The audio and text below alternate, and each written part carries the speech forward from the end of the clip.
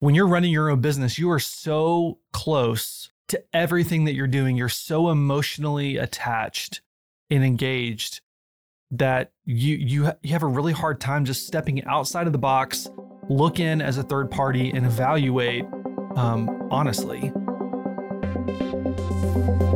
What's up, everybody? Welcome back to Awesome Inc.'s podcast, where we highlight people pursuing their definition of, you guessed it, awesome.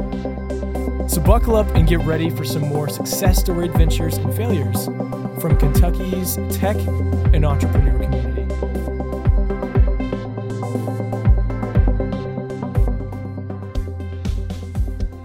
All right, guys, if you're tuning back in, I'm going to say stop, drop, and roll. No, make sure you go back and listen to the first episode, hearing a bit of John's background. Actually, not a bit. You're hearing some really key experiences that John had that helped him land where he is today. And so just to appreciate his story, appreciate what he's doing now, I encourage you to listen to the first episode. So go back, listen, and then join us now. So let's say that you've already done that.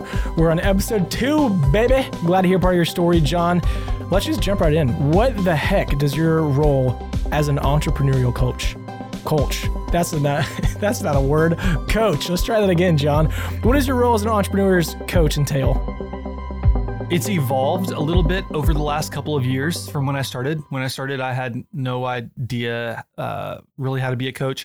And honestly, the coach that I was working with, he was a business coach as well. And so a lot of what I started out doing was trying to emulate him way too much instead of just stepping into what I was good at. But I mean, at the end of the day, like my role is to help people get results. My role is to be that third party, like person outside of the box. You know, that when you're running your own business, you are so close to everything that you're doing. You're so emotionally attached and engaged that you have a really hard time just stepping outside of the box, look in as a third party, and evaluate honestly. And so that's really my role, is to help people see things that they normally wouldn't see. And a lot of the things that they don't see are really keeping them from getting the results that they're wanting. And so if I can help identify those and come up with a plan of action or a system that helps them to improve it, eliminate it, and really focus down on getting what they want, really identifying what they want to.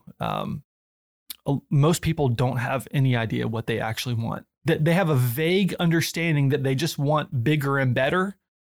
But I force people to dream in HD, right? Really dream in some high definition and get ultra clear on what it is that's going to make them satisfied.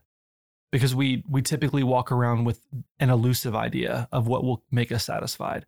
So I walk people through the process of defining what you want, what's holding you back, and then let's figure out how to make it happen. Let's get some results. That's, you know, if I'm going to summarize it at a high level, like that's what I do. All right, that was great. We'll see you next week. I'm just kidding. Yeah, thanks for sharing that. Something you mentioned to me, actually, one of the times you were here coaching a company out of Awesome Inc., that you use the EOS training method. So that stands for Entrepreneurial Operating System Method. What is this? And where did you learn that? That sounds like something that is probably one of your trade secrets. So everyone, get your pens and paper ready. I wish that it was a trade secret. I wish that I had created it, but I didn't. So when I was in the process of transitioning to my coaching business, I read a book called Traction. And if you own a business and have not read Traction by Gino Wickman, then you need to stop listening to me right now, and you need to go pick that book up and start reading it. It's phenomenal. It totally changed the way that I saw running a business. And to be frank, it pissed me off, because I realized if I had had that book 3 to 4 years ago, our business at Rely would have been twice as big, way healthier. It totally just would have changed everything. But what Traction does is it gives an overview of EOS, which stands for the Entrepreneurial Operating System. And what I love about it is that it takes a lot of the concepts and principles that you read in all of these books that are amazing books, but it takes a lot of those principles that are timeless. Like, they've been around for 1,000 years and they're going to be around for another 1,000 years. It takes those principles and concepts and packages them together into a system that you can actually utilize in your business. And so it's almost like It's called an operating system because, if you use a Mac or use a PC, like both are intended to get a very similar result, but the way they go about it, the user interface and the words and the places that you look to find things, like those are completely different. And so this is literally an operating system for your business. A lot of businesses have processes for marketing or a process for manufacturing the product or a process for how they handle billing and invoicing. This is a process for managing your business. It's a process for experiencing momentum and real accountability and execution in your company. And so it's absolutely phenomenal. It divides your business into 6 key components. And the fundamental belief is that every company experiences like 100 and some issues at any given time. Like you're always going to be flooded with problems. If you're being honest, you'll recognize that in your business, but to the degree that you can strengthen each of the 6 key components of your business, those problems and issues start to kind of just fall into place and fall into line because you're solving the root problem. Because what you're typically experiencing is a manifestation or a symptom of the root issue. And so when you strengthen the 6 key components, you're solving the root issues of those problems. And so the 6 key components are the vision component, which is everyone in the business becoming 100% aligned around who you are, where you're going, and what the plan is to get there, like getting people rowing in the same direction. The people component, which is, you can't experience a great vision without great people. So we identify what it means to be a good person for your business. The third one is the data component. So it means running your business with objective facts and numbers and data rather than showing up and making decisions based on gut feelings and emotions and subjective reactions, like, using data to run the business and make decisions. The fourth key component, when you focus on those first 3 vision, people, data, there's a lot of issues that are going to rise to the surface by focusing on those. So the fourth component is the issues component, which is getting really good at recognizing and acknowledging issues in the business, putting them on paper, having a list, and then having a process for actually solving them and knocking them down forever. Component number 5 is the process component, which means getting really good at systemizing the business and getting the right things done by the right people at the right times, the right way. And then the 6th component is the traction component, which is getting really, really good at executing and prioritizing and knocking out things that are important to the business on a day-to-day basis. So I got my phone out as you were talking, because I read a book called Atomic Habits that we both talked about. And there's this quote that I thought was so stinking powerful for me personally. And it says, if you're having trouble changing your habits, the problem isn't you. The problem is your systems. Yep. And that's what you're talking about. Bad habits repeat themselves again and again, not because you don't want to change, but because you have the wrong system for change. You don't rise to the level of your goals, you fall to the level of your systems. And as you're talking about that, as you're talking about that, I've seen that so much in our workplace about what systems we have in place to kick some butt.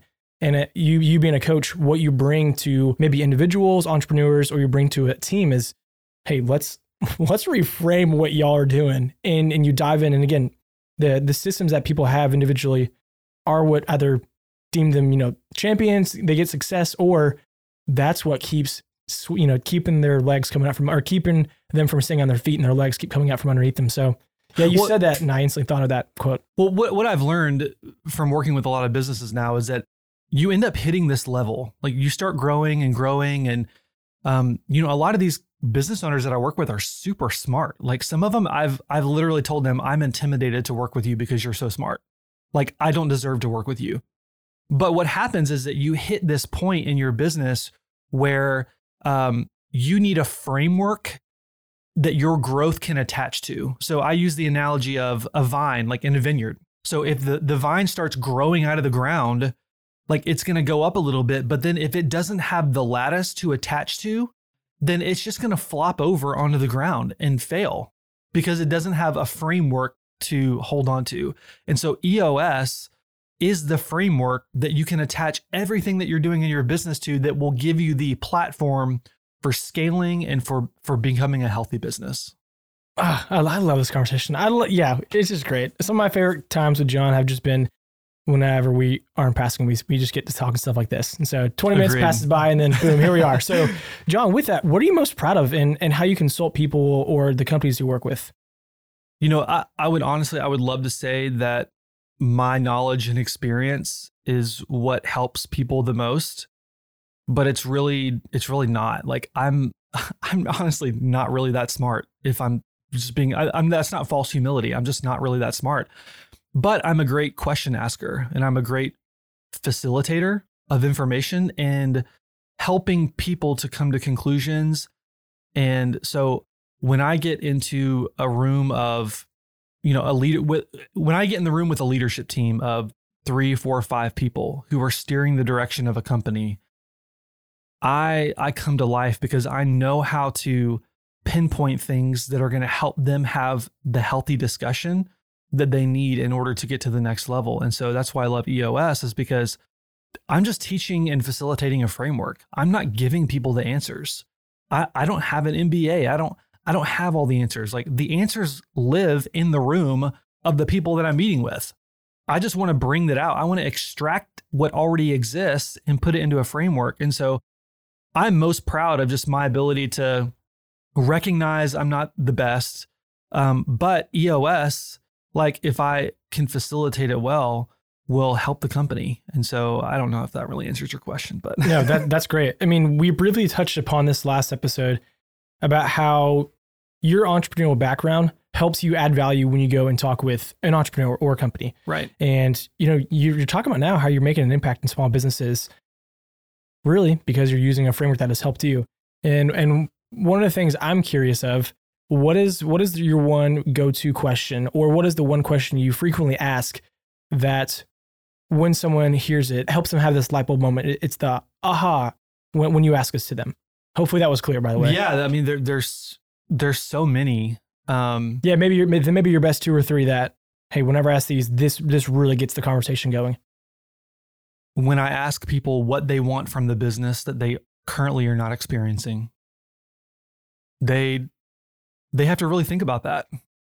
And then when I ask them, what keeps them up at night? Like, what are like the top 3 challenges that currently exist in their business, that if they were to solve and eliminate would help them have a business that they want? Like, what are the things that you're laying in bed at 2 a.m. and these are the things that are on your mind about your business that keep you up? Like, what are those things? Because those are the things that we need to solve. And, could there be a domino effect? If we solve this one thing, how many other smaller things would be knocked out automatically by solving that one thing?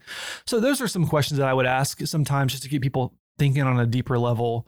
To me, I found it's all about taking what's in your head, like just scrambled in your head and feels like chaos, and bringing clarity to it and getting it on a piece of paper. Because if you can get something on a piece of paper, it becomes more tangible, and it just becomes easier to solve, right? It becomes easier to achieve. Like that's why so many people, if successful people, if you ask them, they'll say, I write my goals down. Like I write it down. Grant Cardone is like, I write my goals every morning and I write my goals every night, because he knows that when he writes it down and he becomes clear that he's going to get it. Like the more that his mind is picturing the life that he wants, the more likely he's going to be drawn to actually achieving that. So I think just asking people what they actually want in life, what do they want from the business, is the best question I can ask, and then letting them answer that, and then just continue to ask, well, why? Why do you want that? What does that mean? Like asking clarifying questions that help them to really drill down exactly what it is they want.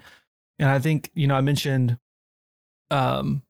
I can't remember if it was this episode or last episode, about dreaming in HD. When we dream in HD, all of a sudden, like we start becoming more creative, because now we ask the question, well, how can I do that? Right? If you never clarify what you want, then you're never going to ask the question, how do I do it? So I would say that. That's great. Well, John, I was going to ask you if you had any pieces of advice to give to our listeners, but I think you just did. So we're not going to end that episode with me being cheesy. Yeah, clarify what you want. Well, that's it, guys. Thank you so much for checking out this episode of Awesome Inc. Podcast. And another quick thank you to Lee Rosevere and a few members from our community who provide the music that you hear in this show. Lastly, give us a follow on Instagram, Facebook, all that jazz. Or, even better, come on down to our space.